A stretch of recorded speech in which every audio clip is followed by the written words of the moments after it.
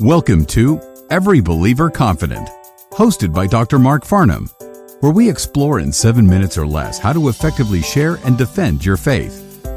This is apologetics for the average Christian, with ideas and practical principles that can help you this week as you engage unbelievers with the good news of the gospel. Let's go get some confidence. Welcome back to the Every Believer Confident podcast. This is Dr. Mark Farnham, and today we are finally answering the question that we raised a few episodes ago regarding how to respond when someone says, "Prove God exists to me." That's an objection that many Christians fear, and for good reason, in the sense that in some ways, in one way particular, it is impossible.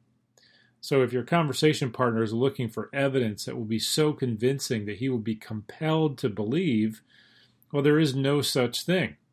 Many people use the word proof in the sense that something could be presented, such as an archaeological find or reliable testimony or reproducing the event, that no sane person would be able to refrain from believing.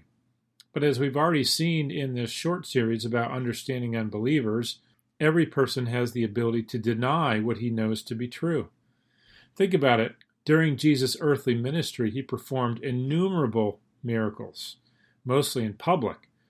When Nicodemus came to Jesus by night, he admitted that Jesus performed miracles and that the miracles were signs, that is, acts of God authenticating him and his message. Yet this did not cause Nicodemus to believe at first. After Jesus fed the 5,000, the crowds were quick to declare him a prophet, but they balked at recognizing him as the Messiah. Despite witnessing that amazing miracle of the feeding, they demanded more signs before they would believe. John 6 and verse 30. After Jesus healed the blind man, the Pharisees again acknowledged the miracle, but would not confess Jesus as Lord. Instead, they only considered him to be a sinner. The point is simply that what the unbeliever demands of you when he says, "Prove God exists to me," simply cannot be done if the word proof is used in that way. Nothing in the world can be proven because even if what is being proven is true, a person can still reject it or deny it. Second, as we'll learn in later lessons, the way to handle difficult challenges is to ask questions that reveal inconsistency or irrationality in the objection. For example, in response to the question or the demand, "Prove God exists to me," the Christian could ask, "What would it take to prove God exists to you?" That is, sometimes the person who raised the question has never considered the idea. By challenging the objection, we often reveal that the opponent of Christianity has never really thought through what they would want to be shown in order to believe. They may be honest and admit that there's nothing that you could do to prove God exists. One of my skeptic acquaintances here in Lancaster, Pennsylvania, admits that there's nothing God could do that would prove him because God already should know what it would take to prove himself to this person. And since God hasn't done that, then the burden of proof is still upon God. Besides being an arrogant statement, it proves Romans chapter 1 that even though people know God, they suppress the truth of God. Many times the answer to the question, however, when you ask what would it take to prove God exists to you, is people will often say, "I want God to appear before me."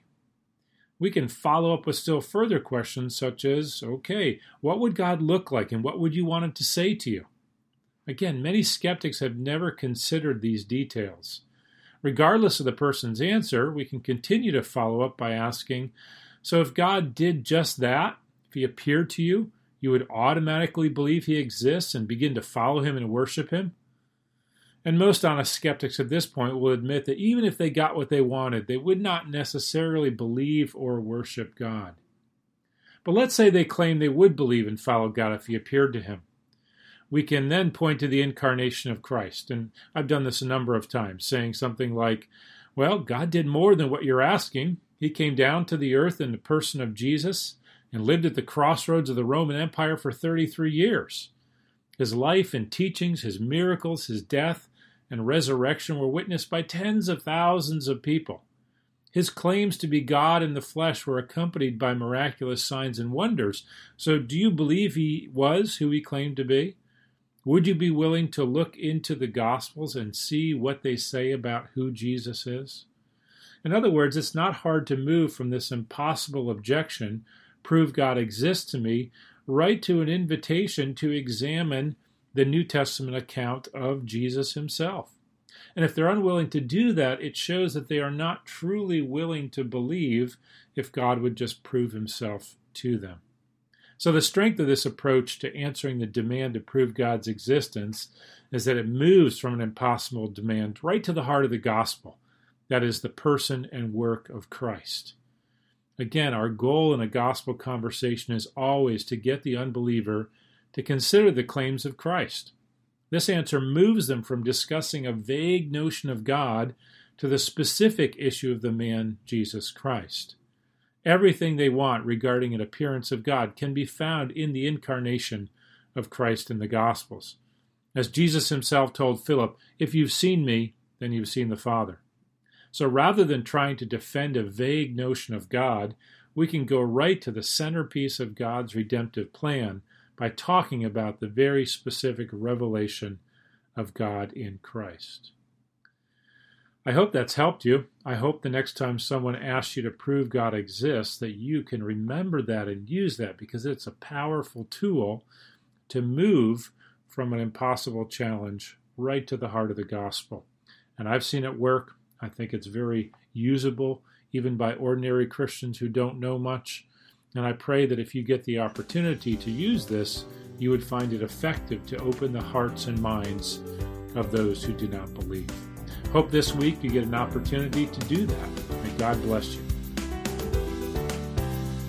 For more information on how you can host a practical apologetics conference at your church, or to listen to past episodes, please visit apologeticsforthechurch.org.